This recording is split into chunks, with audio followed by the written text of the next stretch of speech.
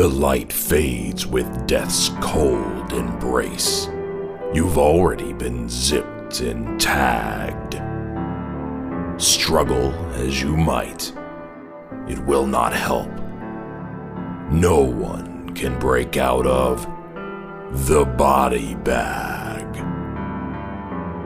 Here to oversee the autopsy, your hosts, Chris Thomas and Broke Rider Dave.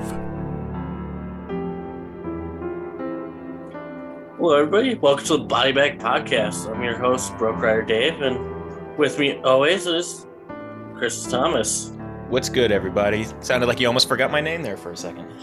I almost said your actual name. My bad. God forbid. Yeah. And this week we have a special guest, the talented author Brianna Moore, who has published such books as Mouthful of Ashes, Trick or Treat and Other Stories, and The Unboxed. Thanks for coming. It's great to be here. Yeah, thanks for coming. No, sorry. I'll do that one more time. Thanks for coming to the show. Yeah, thanks so much for having me on.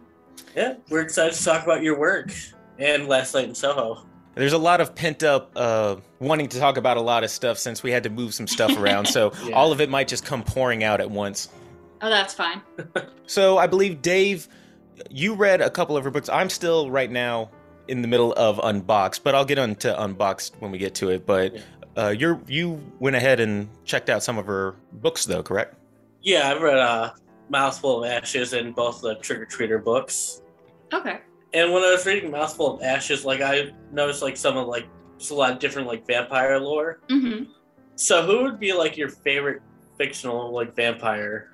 Ooh, I like this question. Oh, that's a tough one. The vampires in Mouthful of Ashes are basically, I took the Lost Boys vampires, the What We Do in the Shadows vampires, and I added a little bit of Buffy in there. So okay, that's one of those shows I need to. That might be my new binge watch. I've been looking for one. I've never really watched Buffy the Vampire Slayer. Yeah, Joss Whedon is a problem, but the show is good. Yeah, that was big. That was 90s, right? That was big in the 90s. Yes. Yeah. Oh, that's my era right there. So yeah, I'm sure it'll fit in just like a nice glove. So yeah, go on there, Dave. I'm done. I just wanted to say that vampire stuff. Yeah. All that to say, I don't have one favorite vampire. I guess I have. Many. If I had to, I'd say probably Lestat. Oh yeah. I'm in the middle of reading Vampire Lestat. Actually, I read The Interview with a Vampire, and I've been stuck in the middle of Vampire Lestat for a while, which bummed me out because we all heard about Anne Rice not too long ago. Yeah. Mm-hmm. Yeah. Yeah, I'd probably say my favorite would probably be Elijah Michelson from the originals. Oh. Yeah. Yeah, you've been very Team Originals. Well, it's one of my favorite shows of all time, so... That explains it. I did watch Vampire Diaries back in the day. Yeah. But I never finished it. I had to go back and watch it just to catch up on everything. Mm-hmm. Being Human's not bad either. I don't think I've seen that one. There's a UK version and an English version. I thought both of them were pretty okay. but back to the books. Yeah. Well, talking about favorites, I really enjoy the Trick or Treater character. Thank you. That you made. I think he is awesome. What was your inspiration for him? Sleep paralysis. That was a big part of it. I've struggled with night terrors and sleep paralysis almost my whole life, and there was an episode not too long ago where I saw something in the corner. And it pretty much looked like what I envisioned the trick-or-treater to look like. And he was very frightening. So I was like, you know what? I'm going to scare other people because this scares me. And that's kind of my job. So I just... Did you have put him in the...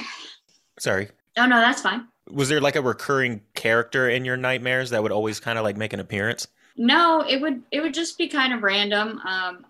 When I was younger, I was really afraid of natural disasters. So tornadoes were big, and I was really into Jurassic Park, but at the same time, I would have terrible nightmares about dinosaurs. So I'm not sure what that was about. I don't have those anymore. Now it's mostly I don't know, my house catches on fire, or the trick-or-treater tries to chase me down a hallway, something like that.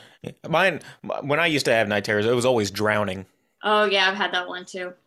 Ugh. Not fun. And then you wake up Not in that fun at weird all. state where you're like, you have to remind yourself that you're awake and this is reality. Yes, Yeah. yes. I feel like last nightmare I had was probably about just getting stabbed randomly in the street. Oh god. Like mine are always more like realistic. Yeah, mine are not. I actually, I had to come up with a technique to remind myself, like, if I have a dream and I'm lucid, I have a technique to get me out of a nightmare to kind of like redirect my subconscious. And it's basically in the dream, I summon Beetlejuice. Oh, that's awesome. Yeah, I've had Awesome. it's been the same technique since I was like 12, but it works. I just say Beetlejuice 3 times, and then usually I can shift the focus of the dream a little bit. So the trick-or-treater, your work, the trick-or-treater series, now I that's one that I haven't looked into just yet. I'm reading Unboxed right now. So Okay. does that have to do with sleep paralysis? Or what would you say is that story about? So the trick-or-treater is really about, it's a twisted game scenario. Yeah. It's a be careful what you wish for situation. So basically there's a character. So the main character in the trick-or-treater, the short story, not the Christmas one, the original one. Yeah.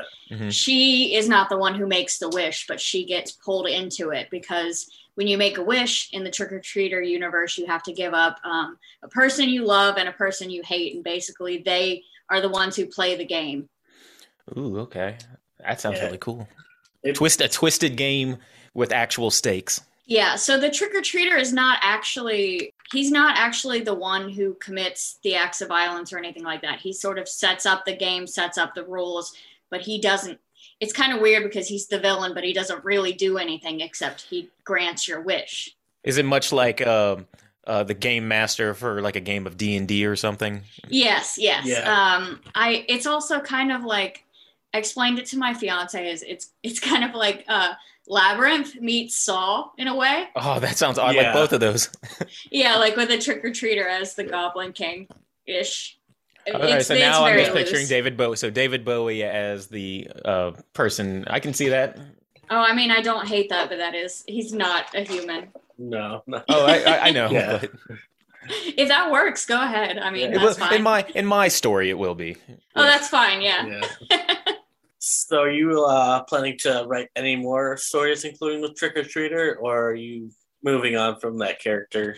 It's kind of taken off. I've been wanting to do a series for a long time, and I didn't feel like I had the kind of anchor to tie it all together, but I think I'm definitely going to expand that and do more Trick-or-Treater universe books. So it's going to be a series, but not a sequential series. All the books are going to kind of, go together in the same world, but you can read them in any order and independent of each other. That's pretty cool. Yeah. So you can just like pick it up at any point and you won't really be lost. Right. And another Yeah. thing I try to do in my stories is I try to leave little Easter eggs with stuff from my other books so that if you read all my books, you can find the little Easter eggs. Because as a reader, I love finding that. So I try to include that. And the Trick-or-Treater series is full of those. Like the Christmas story mentions some of what happens in the original story, but you don't need to read the original story to enjoy the Christmas one. Okay. Yeah. Well, now that I kind of have an idea of what it's about, that once I've finished Unbox, I'll take my pick of the Trick-or-Treater. Yeah. Now that I have the characters kind of in my mind. Yes. It's definitely worth a read. Thank you. But speaking of Unboxed, let me just bring it to that real quick. I immediately went to Unboxed, and I think I instant messaged you guys when we were having this conversation saying I love stage plays, Yes. which, I don't know, for some reason, I think it's because I'm a big fan of dialogue, and I just love dialogue-centric movies and stories, so that's why I gravitate towards plays. And this one has to do with all about the dark web and mystery unboxings. Yes. Now, I read up to a certain point, and then I stopped for a reason. I got to the point right now where it's just about to kick off, so he just got the box. Okay. And I as much as I wanted to continue to read on, I wanted to stop right there just so I could keep that anticipatory feeling for this interview. Right. Right. Because, so this being all about the dark web and whatnot, little question: have you ever actually ventured over to that side of I have. the web? I've poked around over there.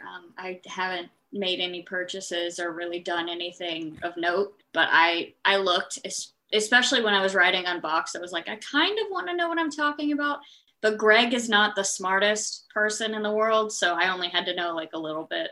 Yeah. Greg, well, as of right now, Greg's an asshole. Yeah, he continues to be an asshole. It just in varying degrees. Because I'm sitting here reading this, and I'm very much on Alice's side right now. Yes. I feel so bad for Alice. I'm like, this girl is doing everything she can to help you, and you're calling her a bitch in front of all of your viewers, Mm-hmm. and Yeah, even if it was an accident, asshole. yeah. And all right, well, good. Then I can continue hating him throughout, since you say that he continues to be an asshole. Then yeah, I'm in favor of writing flawed, messy characters, because I think a lot of times there's too much focus on making characters. I mean, I understand making characters relatable, but at the same time, there are certain people you can root for without necessarily liking. oh, I completely agree, because we're trying to do our own stories right now, and I think one of the pieces of advice that I got from somebody with one of the stories that I got was, it's gonna be hard the way you've written this character to make him likable, but in my mind, I'm like, well, he's not supposed to be likable, really. Right. I mean, you can kind of understand what he's coming from, but at the end, you can write an interesting character without necessarily rooting for him. And right. Yeah, that's the approach I always try to take, because I mean, no one is perfect and we're all messy in some way. Yes, but I think that might actually make it a little bit harder, though, to write, because you're treading that line of, all right, my character is not necessarily likable, but I don't want people to not like reading about him. Yeah. Right. Like there's a fine line, like with Greg, he's an asshole, but he's not a racist. He's not, he's not abusing animals or anything like that. There is very much a line. Yeah. So, blah blah blah blah. Yeah, I'm not blah blah blahing what we're talking about. I'm looking at my notes, and I'm looking at my notes as I'm talking about this. But so, are you actually a fan of plays or reading plays yourself? If so, can you name any that you particularly like? So So when I first went to college, I majored in psychology and criminal justice, and then I minored in theater. So I've been big into theater my whole life. I did end up switching that because there was a weird performance limit, and I didn't have time to take all my classes plus try out for all the shows. It's interesting how those two go hand in hand, because I think we interviewed Haley Newland, who was also like a psych major and researched like criminal stuff too. So it's interesting how the two go hand in hand. Yeah, I love Haley, but I switched from psychology to creative writing, and it was kind of nice because I definitely feel like the psychology gave me insight into characters for creative writing. Okay. Yeah. Stage play wise, I've been in several shows. I've seen shows on Broadway. I saw a couple shows on the West End. Some plays that I really like. I'm trying to think of ones that I've read and not seen, but that's hard. I really like Death of a Salesman. I've always liked Death of a Salesman. My grandfather, he passed. He had Alzheimer's and dementia, and Willie Loman always reminded me of him. So even now, it's hard for me to watch that play, but the dialogue is so good. Mm-hmm. Arthur Miller is so good. I really like Angels in America. That's more of a recent one. I like a lot of musicals, obviously. Yeah. Mm-hmm. Musicals just intimidate me because I've always wanted to write a musical, but I can't read music and I don't compose, and I've never written a song, so it's kind of hard to do a musical without doing all that. Yeah, we're a fan of musicals and plays over here. I don't care who knows it. Yes, we like musicals over here at Body Bag. Yes, we do. I guess one last question. It's a pretty generic question, but one that it's kind of like you have to kind of ask when it comes to dialogue.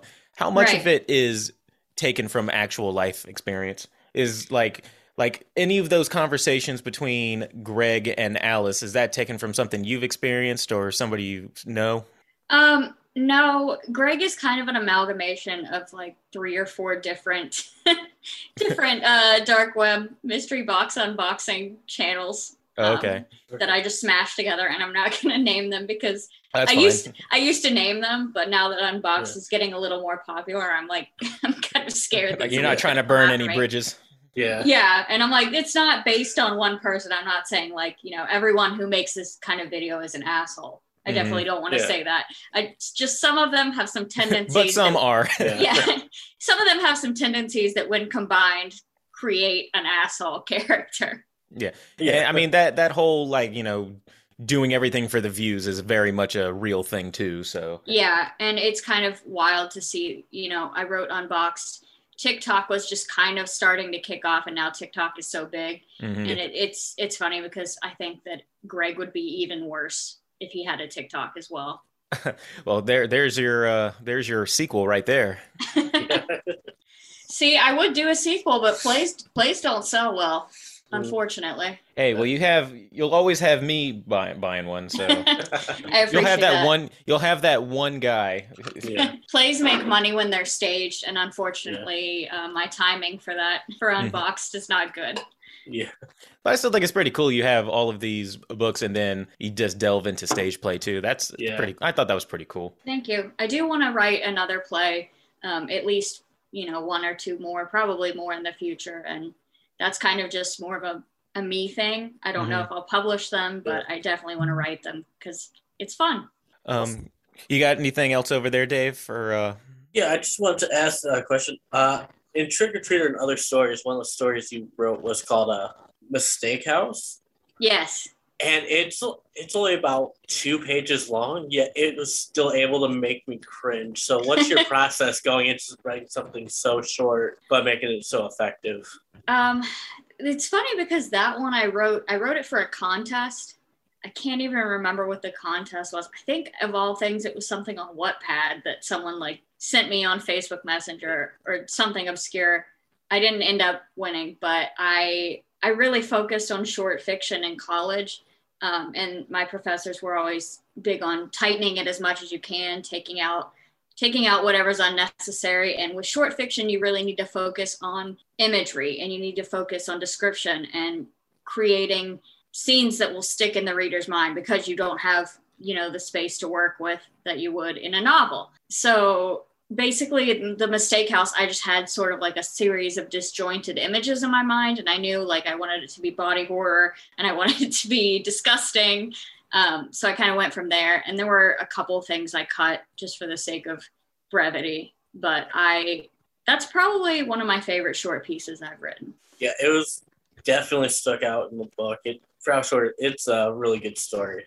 Thank you. It's disgusting. Yeah. That ending definitely sticks with you. Yeah, writing that one did give me a nightmare, which was not great, but occupational hazard, I guess. There you go. So in all of the books and pieces that you've written, I like this question that I try to put to all of our authors. Is there a common theme that you always find yourself drawn back to? Yeah, my big thing is that in all of my fiction, it's kind of about humans are the real monsters. And oftentimes we become the thing we fear and the thing we work hard not to become, sort of like a self-fulfilling tragedy. Okay, I like that. Yeah. So I think to a certain extent, all of my work pretty much explores that. And it's one of my favorite themes to read in literature is, people becoming the monster. I love me some good tragedy. Yes. Just the idea of somebody just becoming everything that they've promised themselves that they would not become is such a relatable feeling. Yes. It's one of the things, once you obsess over something so much that you're just blind to it slowly eating away and replacing more of you. Right. You kind of manifest it. That's pretty cool.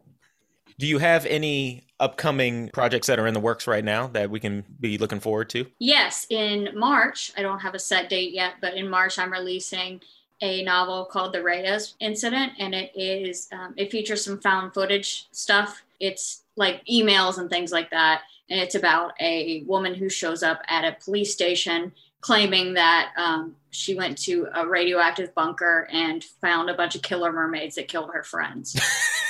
So there's this cop now that has to kind of take on this case and decide how much of it is real and how much is not real and what she's going to do with that information. I love that as you're explaining that if you weren't paying attention then you hit them with the mermaids who would kill everybody. Like, oh, okay. Yeah, it just kind of goes off the rails. The main character thinks it's going to be one kind of case, and then the girl starts talking, and she's like, "Oh, okay. I don't know if I'm equipped to handle this one." I think that's a good way to get anybody interested in a good story. Is that you have a seemingly typical plot, and then you just throw something in there. Yes.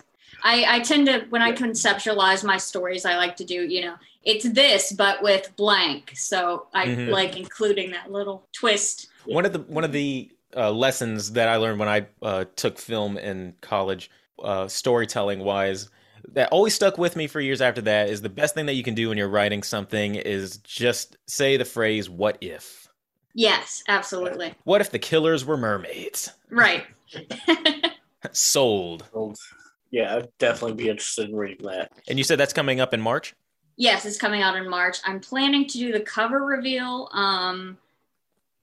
early February. I already have the cover and it's gorgeous, but I'm trying to wait until I can sort of nail down a release date so I can do the cover reveal and the pre-order at the same time. Is that going to be available on Amazon and Kindle and whatnot? Yes. I think I'm going to go wide with it. I haven't quite decided yet. Okay. We will be on the lookout for that. We'll have to get some of that so we can put it in some of our prize packages in the future. Yeah. Oh, yes. I'd love to work something out with you about that. Oh, speaking of which, for the future, when we do some of those, is there any way that we can get a signed copy for one of our future listeners or future giveaways? Yes, I have a form on my website. I have a whole e-commerce section on my website that's just for signed copies. I noticed that. I thought that was pretty cool. Usually you have to specifically request that, but you have a whole section that people can just, go online and do it. Yeah, I carry inventory. If it's low, it will tell you if it's back ordered or if it might be a while, but for the most part, I think it works. It used to just be a Google form, and then I had to manage my inventory and all of that, but that was not fun. So I switched it over. Alrighty. Well, is there anything else there, Dave? Any other questions on your roster? Actually, this one is. I see that you're starting to stream now. What games are you playing? Oh, I feel like I should start off by saying that I'm not good at video games. I am not the person. Yeah. If you want to learn tips and tricks or how to get better at video games, don't watch me because that's not what I'm about. I really love gaming. I mostly play horror games. So my favorite series of all time is BioShock. That's a good. I love that series. Yeah, I really want to play through those on stream sometime. Right now, I'm playing through The Forest. I don't know if you've played that one before. Is that Infinite? I don't know. You said you're playing through what? Oh, you're saying The Forest. I thought you were still talking about BioShock. No. I thought you said. Sorry. I thought you said the fourth. I thought you were talking about the fourth game. No, I wish there was a fourth. But yeah, I'm playing The Forest right now, which is survival horror, where you crash on this island and there are these mutant cannibals and you have to find your son and there's caves and it's basically a nightmare. Oh, I know what game you're talking about. That's for PC, right? Yes. And based on what people have told me during the stream, a lot of people watch it because they're too scared to play by themselves, but there's something comforting about seeing me scared out of my mind. So I think you can play that with a group. That's great. Yeah. You can play it co-op, but I'm just going in because I don't know. I've lost control of my life. If I could make just a small recommendation, yes, for a future stream, if you do, there's two that I've always liked. Condemned. Ooh. You play as a cop, and the city is going to hell, and you can pretty much use anything that you can get your hands on as a weapon.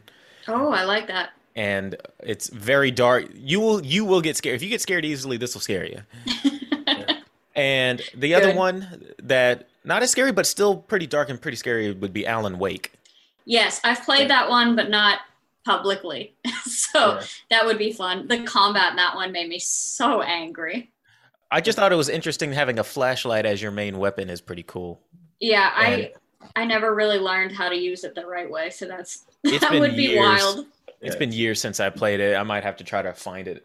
I think I beat it right before they even announced the remaster, which made me angry because I was like, if I had just waited, I could have played the remaster. And HD. But I digress. Graphics. Yeah. It upscaled. It wasn't even a problem, but you know. But where do you stream? Is it Twitch or? Yes, I stream on Twitch. My username is Brianna Plays Games. Super original. Well, it makes it's easy to remember. I mean, yeah, and then you know what you're getting.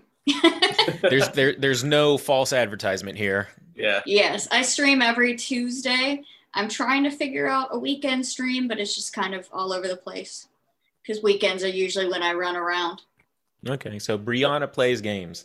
Yes. I know what I'm doing 2 days from now then. It's at 8 p.m. Eastern Standard Time. Oh, excellent.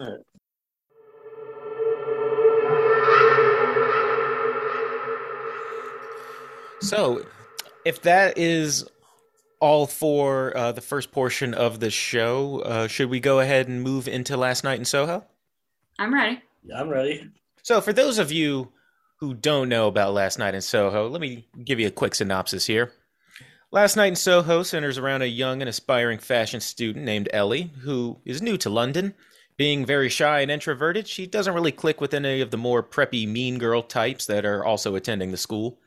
As the movie progresses, Ellie starts getting visions of a young woman named Sandy as she tries to make it in the entertainment industry in Soho in the 60s. Ellie loves the flash and glamour of this woman's story and even helps her creatively as she's trying to make it herself as a fashion designer. However, this story takes a dark turn as the seedy underbelly of 60s Soho starts to surface, and suddenly these visions go from a dream to a nightmare and refuse to leave her alone. And I totally did not just read that off a piece of paper.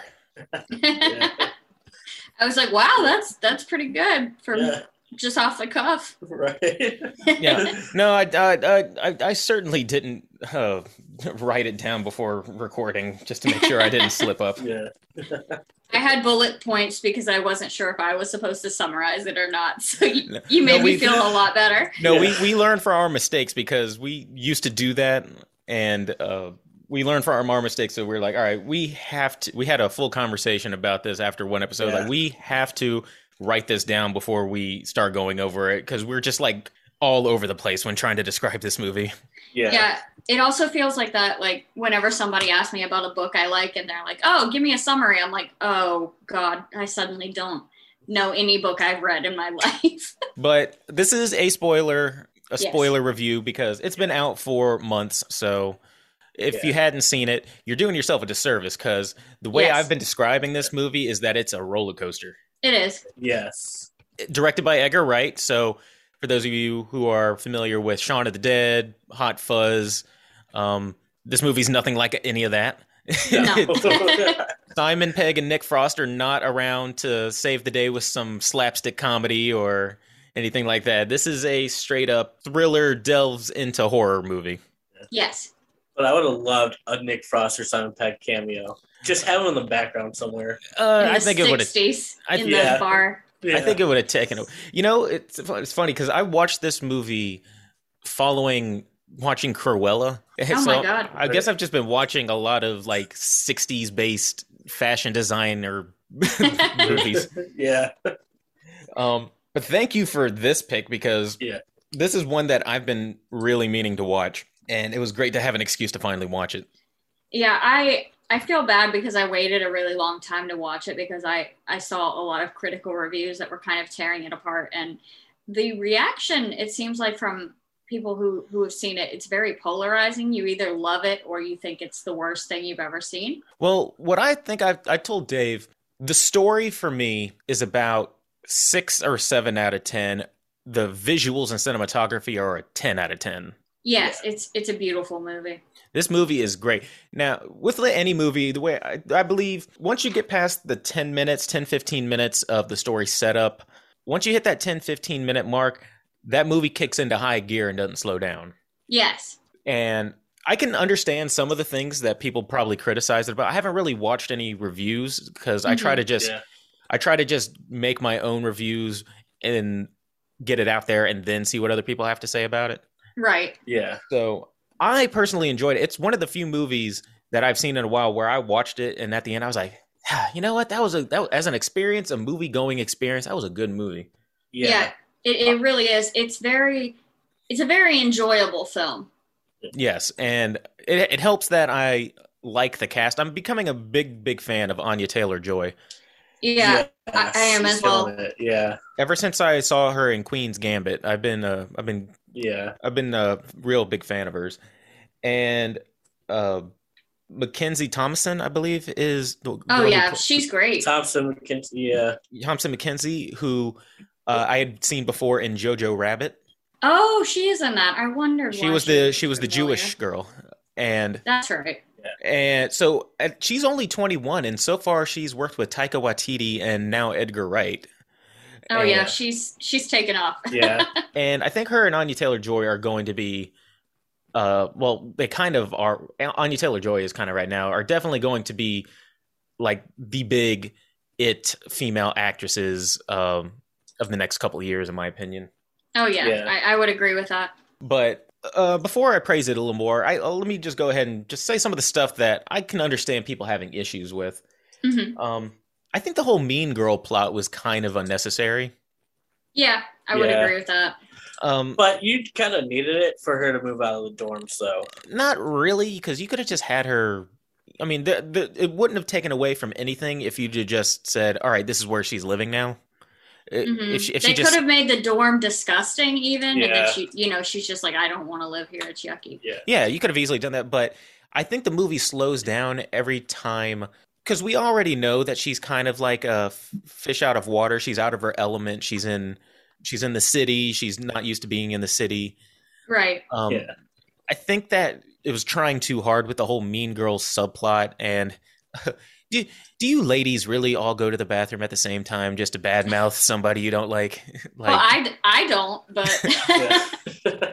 'Cause I always thought that was just a stereotype. Yeah. I've known people to do that. But in my experience, usually if you go to the bathroom in a group, it's And you're not the one there, then that means, oh, they're talking about you if you're not. yeah. Yeah. Or you just help each other with makeup or something. I've never gone and talked bad about somebody in a bathroom personally. Very loudly and very just but yeah, that kind of took me out of it a little bit. Mhm. What about you guys? There's one or two other things, but we can do kind of like a round table type thing. Is there anything? Do you think that there's some justification for like some of the bad reviews?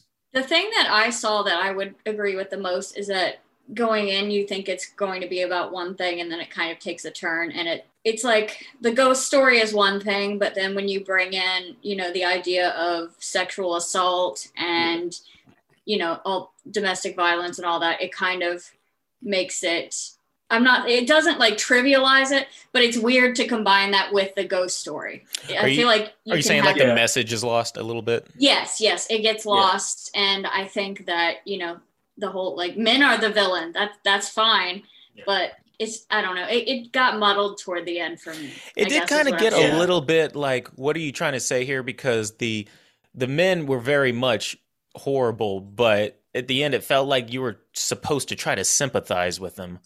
Yeah. In Yeah, that they're the ghosts of the they were slaughtered and everything like that. And it felt like the movie was trying to be like, you need to feel bad because they're like they're shot so pathetically, like help us, kind of thing. Yeah, and she does kind of help them, so it's really weird because I'm like, I don't know who I'm supposed to. If I could compare it to something that probably did it better, it would be Paranorman. Yes, which is funny. Which it's kind of the same thing where these zombies are horrible. They did horrible things to this supposed bad character, but at the end, you kind of sympathize with them with the message that they're pushing. Right. Yeah. If I were to compare it. Yeah, I think that's a fair comparison. Yeah, that's pretty good. But I think I'd also say. I don't know if I missed something, but if they were if the zombies, if the ghosts were trying to get help from Ellie, I don't know why they would come at her so terrifyingly. Yeah. Yeah. To the point where they're like grabbing her and holding her onto the bed. That's not how you get somebody to help you. No. In my experience. The way they get her to help is holding her to the bed, and the first words out of their mouth is "kill her." It's not really comforting. No, that's not a good way to get help. Now, I do got to ask, at any point in the movie, did you guys suspect that Sandy was actually alive? I noticed at one point I noticed that the woman's name was Alexandra, and I was like, that's interesting. Mhm. But I just kind of thought it was a coincidence.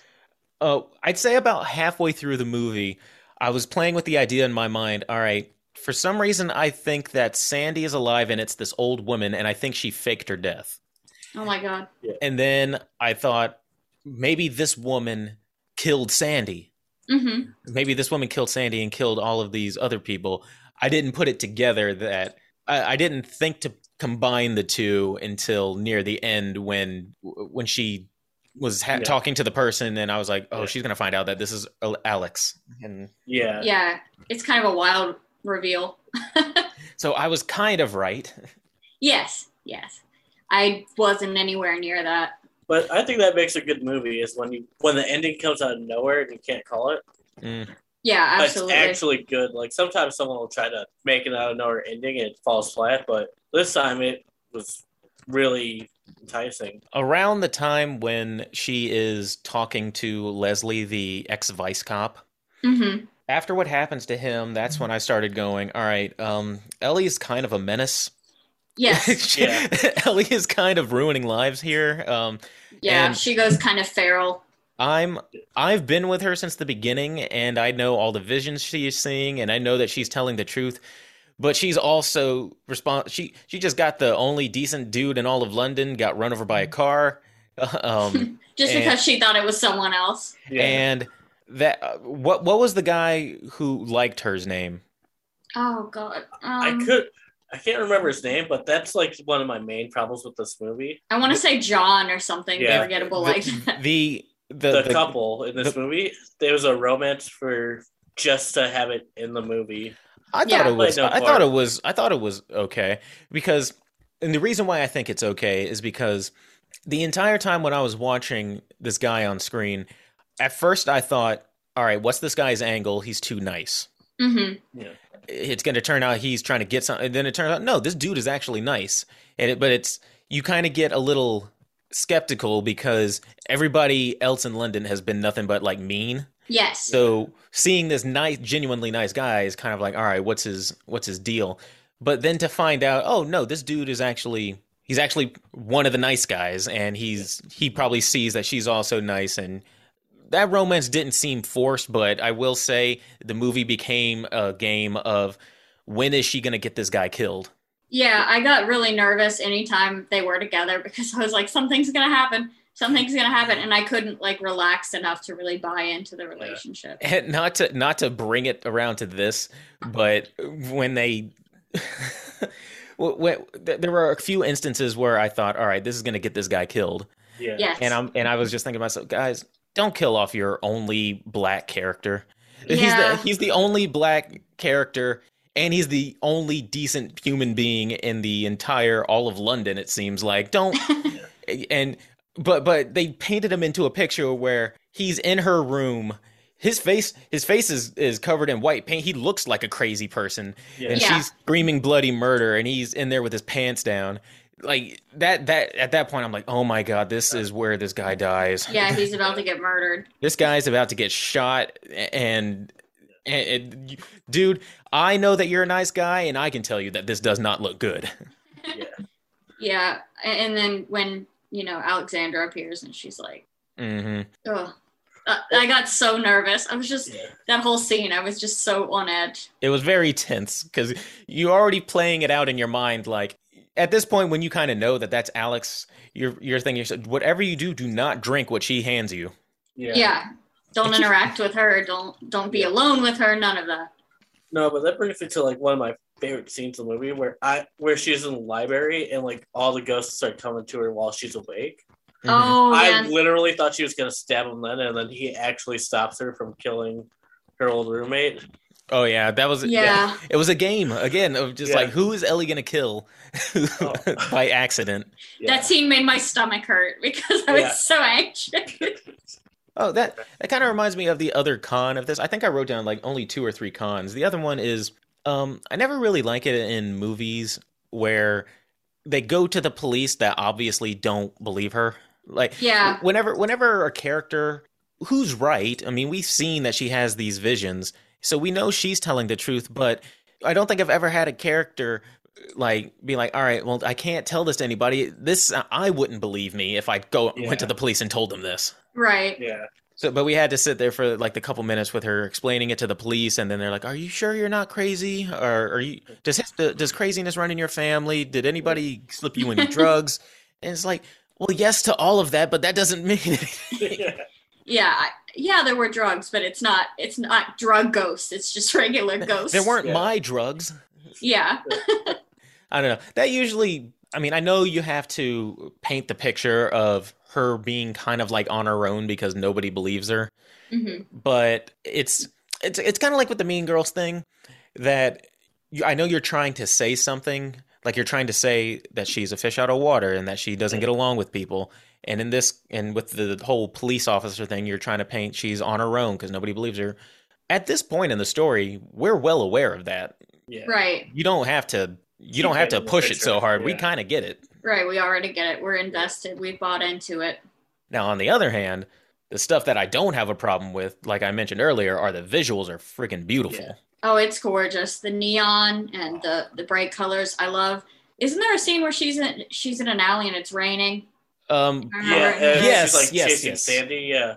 Yeah, the light reflecting off the water in that scene. I was just like, oh, it's so beautiful. Edgar Wright plays with a lot of reflections in this movie, like seeing Ellie in a reflection, so you can tell that it's Anya Taylor-Joy's character. She's seeing it through her eyes, and I am a sucker. My favorite shot in all like movies is when you have a long tracking shot that doesn't have any cuts in it. Yes, and it's the scene with Anya Taylor-Joy, and she's starting to realize the kind of seedy underbelly that she's in, and she like goes downstairs, and you get a glimpse into each of these rooms of what's going on. You see a girl ODing off of drugs. You see another one going down on one of the Johns, and you see another one like dressing up for one of the shows that she's doing, and it just kind of pokes its head into each of the rooms and goes down the hallway with no cuts, or if there is a cut, it's very well hidden. And I'm a sucker for those kind of shots. Oh yeah, yeah, they're hard to pull off. Oh yeah, especially if you do have a cut and you need to hide it, or well, that's one thing, but to do a long shot where you have to get it right in one take, that's I respect. Even if a movie is bad, I respect any cinematographer who tries to do that shot, because it's like you said, it's not easy. The only other long take like that I can think of in recent memory that I really enjoyed is in The Haunting of Hill House. Yes. That was the one I was going to say. I love that. Yeah, I had a feeling that's the other really good one, but I'm also a sucker for a long, uninterrupted tracking shot. I was literally just about to recommend Haunting of Hill House for that episode alone. Oh, it's so good. But any excuse for me to push a Mike Flanagan product, so. Oh, of course. He's killing it right now. He's at the top of my list of like, if anyone were to direct an adaptation of my stuff, he's like one of my dream choices. Is any particular one of your stories that you're like, please, Mike Flanagan, just take a look at this? I think he could have fun with Mouthful of Ashes, but I could also see him doing a couple of the short stories in the Trick or Treater collection that are a little more reality based. I mean, Midnight Mass does take kind of a departure, but I'm only one episode into that show. Okay, well then I won't say anything else. Well, yes, I have like so many things on my plate right now that I'm trying to watch and get into, but yes, I totally get that. Yeah. Midnight Mass is definitely one that I started not too long ago that I need to pick back up. I just started Archive 81 and I'm loving it so far. I think I had about 12 people ask me if I had watched it, and then I was like, you know what? I guess I should watch this. You said Archive 81? Yes. I was actually thinking about starting that. I wasn't sure, so. I'm really enjoying it. It does a good mix of found footage, and it jumps between two timelines, and the way they transition is like basically through the found footage. Well, that gives people headaches, but I've never been. Oh no, I love it. I'm a sucker for it too. Yeah, that's why that's one of the main things I've ever heard about people who complain about Blair Witch Project is that they can't get into like found footage, and it gives them headaches with like shaky cam. It doesn't bug me. Yeah, no. I think Cloverfield made me sick. That's the only one I've ever watched where I did not feel well. I guess it because of the shaking. depends if the shaking is warranted or if they are shaking the camera just to remind the audience, hey, this is found footage. Yeah, it's like, look, it's not a professional crew. It's like, yeah, but people also stand still sometimes. We don't always run. Yeah. You're taking shots. Yeah. But yes, Edgar, but this movie Last Night in Soho, I'm trying to think if there's anything else I wanted to mention. Yes, oh yeah, the guy's name is John because I have in my notes, it became a game of when is John going to die? Yes. Yeah. Yeah, I remember John. thinking it was funny that his name is John, considering All the there's Johns. all the Yeah. Johns that are a problem. I don't know if that that's was how on I remembered. purpose or not. Yeah. All right, before we move on from that, let's just talk about the very end of it. Yes. Last Night in Soho. So Last Night in Soho, it ends with Sandy, I guess, realizing she's gone too far and decides to Go down with the ship. just go down with the ship. Now, I can't be the only one who was thinking, if I were Ellie, please don't kill yourself until after you tell the cops that I am not responsible for like stabbing John downstairs because I did grab the knife. Yeah. Yeah, I was thinking about that when Sandy was just like giving up. My fiance was kind of getting frustrated with me because I was like, no, you have to go to trial. You have to stand trial. You have to pay for this.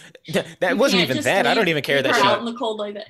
I didn't even care that she killed herself. I just wanted to be like, hey, look, you need to clear Ellie of these crimes first. You need to, because as of right now, Oh, there's yeah. a Yeah, there's a bleeding man downstairs, and the last person to hold that knife was Ellie. Well, I Although- think with the house fire, they would have discovered all the bodies in the wall. unless she And put disposed two of and two them. together. No, I'm pretty sure they made it clear that she disposed them in the walls of the house. Oh, that was so gross. Yeah. I mean, yeah, that would make sense, but I even still, that's still, I don't know. I just kept thinking that, like, you know, because she does have that history of like mental illness running in her family, and but that wouldn't explain why what's his name is sitting there stabbed, and Ellie's prints are on the knife, and but he also survives. He can be like, hey, she didn't Yeah. do it. now that thing with her mother. Mm-hmm. To me, that whole thing didn't go anywhere. It doesn't. I think it exists just to show that, she's in tune with ghosts. I guess, and not everything needs to be explained, I guess. But I mean, they made it seem like that was supposed to mean something when she like saw her mom at the end with the reflection. Yeah, my fiance was so confused. He's like, "Wait, is she her mother? Is she possessed by her mother?" And I'm like, "No, I don't think it's that." It's not that. It was I get that we were all the people who I were watching it with were trying to think, all right, what does this whole her mom thing have to do with anything? Do you think that her mom's gonna come in and help fight the ghosts away or something? Yeah, I don't know. Plus, the fact they're like, oh yeah, when she went to London, she committed suicide. Are you gonna elaborate on that at all in this movie? No. I No. forgot about Okay. that part. Me too. Yeah. There's so much else going on.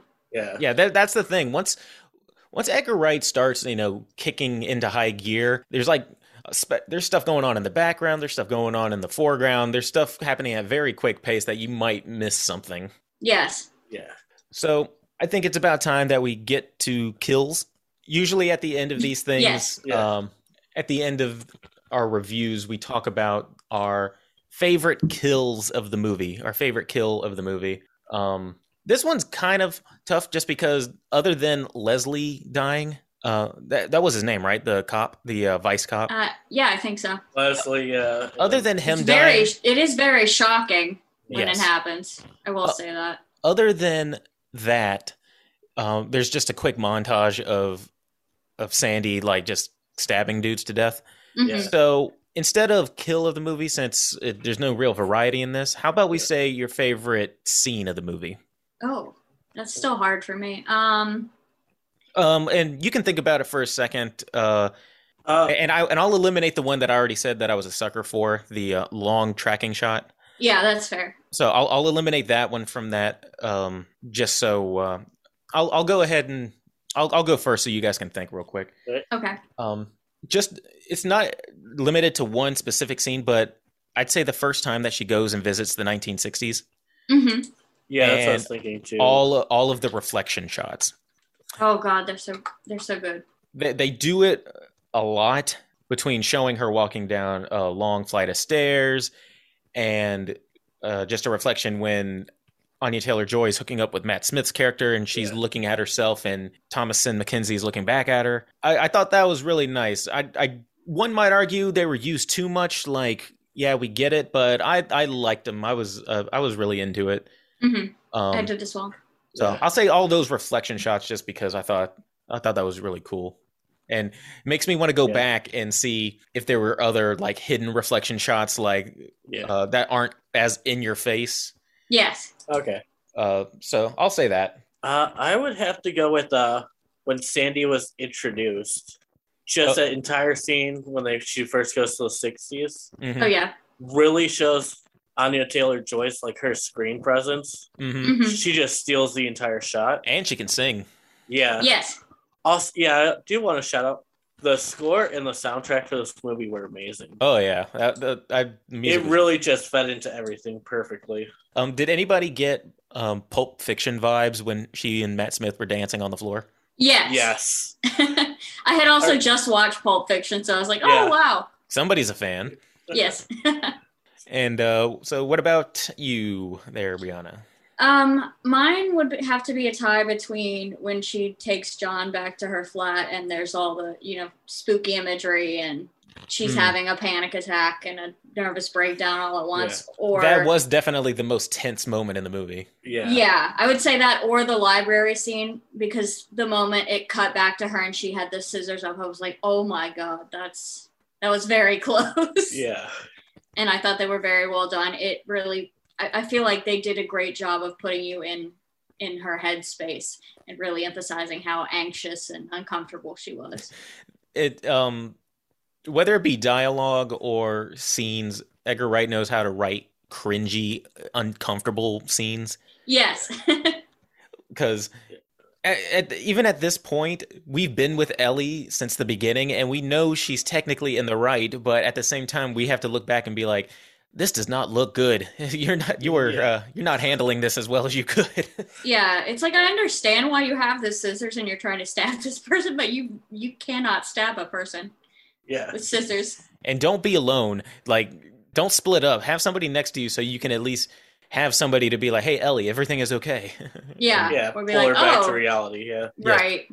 Or stop you from leading a poor old vice cop out into the street so he can get run over. You know? Yeah. But you chose probably the two most tense moments of the movie, which is good pick. That I was just sitting there in such dread when John and her were going back to the apartment or to the house, because as the viewer, you know that she is like not in a stable spot right now, but at the same time, you're also like, you can understand that she doesn't want to be alone either. Mm-hmm, mm-hmm. And it's not like she can say what's happening. She'll sound crazy. Everything was just so uncomfortable, but it made sense why it was the way it is. Yeah, definitely. This actually jumped up to, was this number 2 on your favorite foreign horror film, Dave? Yeah. Yeah, it was number 2, so. What's your number 1? Number 1 is Foxtrap. Okay, that's a good one. Yeah. I don't hear that one mentioned often. I haven't watched it yet. Still need to. I think it's still on Shudder. Yeah. It was that, or I was going to watch the Scare Campaign. Scare Campaign's a good one too. I haven't seen that one. Yeah. That one's the Australian one, right? Yeah. Oh, did you watch Old Boy yet? I have not. No. Oh, Old Boy is so good. Yeah, I told him I haven't seen it. I just know the messed up part of it, the part that it's known for. Yes. Without giving it away. So I haven't seen the newest one, the one with Josh Brolin. I just know of the Korean version. Oh no, just don't watch the Josh Brolin one. That's what I told him, because I said I don't know if they cut any of the horrible stuff out. So so just watch that if you haven't already. Old Boy. That brings us pretty much to the end of this episode. This was, again, probably one of our more favorite movies that we got to review. So that's good. I'm glad I picked it then. Oh yeah. So we had only mentioned it before when we had Jamie Stewart on the show, and it was like the weekend before it was It was coming the out. day. No, it was the day it was coming out. Oh, it was the day it was coming out, and we were on an Edgar Wright. Shaun of the Dead. Yeah, we were talking about all of those Shaun of the Dead, Hot Fuzz, and At World's End. We were just talking everything Edgar Wright. Yeah. So Let's come back to this one. yeah, and we hope that you'll come back again. We'll definitely have to have you back on, especially around March when your new book comes out. Yeah, I'd love that. Thank you. Hopefully your next no pressure. Hopefully your next pick will be just as good as Last Night in Soho. Yeah. We'll see what else comes out. I will say that I was torn between Last Night in Soho and Candyman, so that was a really hard choice. It feels, we run a horror podcast, but every time somebody mentions a thing, I've seen a lot of horror movies, but everyone that gets mentioned, I'm like, nope, I haven't seen that one yet. It's a lot of the newer ones I don't really get to watch. Yeah. It's like I've seen a lot of things. I can't see them all. Yeah, of course. No one can. Yeah.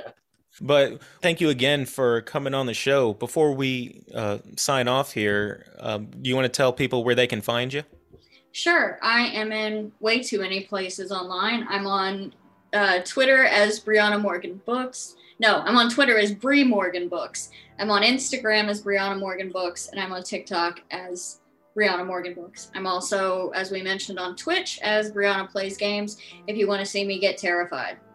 That sounds fun. I definitely want to see you get terrified, so I will log And, in every Tuesday. Yeah. Good. And all my books are available on Amazon, Barnes & Noble, Kobo, just about everywhere, with the exception of the Trick or Treater Christmas. That's only on Amazon. Most excellent. And as for the Body Bag Podcast, I'm going to just hesitate before saying who our next guest is, just because everything usually, a lot of times it's up in the air. Sometimes things have to get moved around, and we never know when this... This time it's confirmed for... Oh, so it's confirmed? Next Saturday. Yeah. So go ahead and let us know then, Dave. Yeah, so next week we'll be reviewing It Comes at Night with Mona Bani. Ooh. Yeah. She's awesome too. Yeah. It Comes at Night. Is that on Netflix? Yes. Okay. Oh yes. All right. Now I remember. I remember her mentioning this a little while ago. Yes. It Comes at Night. So that'll be a lot of fun. And I believe we also, in the middle of all that, we'll be having some more top 10s kind of sprinkled out throughout the season. I think mine's coming up soon. The next hashtag Chris Hates. Yeah. Which the hashtag Chris Hates bad endings. Yeah. Should be coming out soon. Yep. And your next one coming up is your top 10 favorite body horror movies. Yeah, that one will be coming out too. So a lot of good stuff coming up. A lot of fun stuff. And thanks again, Brianna, for coming on. You've been a delight. And yeah, we appreciate it. Thank you so much. You always have an open invitation whenever you want to just come in and geek out about stuff. I really appreciate that. And so from Body Bag Podcast, I've been Chris Thomas. Brianna Morgan's here with us, and Broke Writer Dave as always. Have a good week, everyone. Hey, everybody. Thanks for listening to Body Bag Podcast. Be sure to like and subscribe and leave us a comment as to what you'd like to hear us review, or any horror movie topics you'd like to hear us rant and rave about. And while you're at it, you can find us on Twitter at BodyBagPod and on Instagram at BodyBagPodcast. Thanks, and we'll see you next time.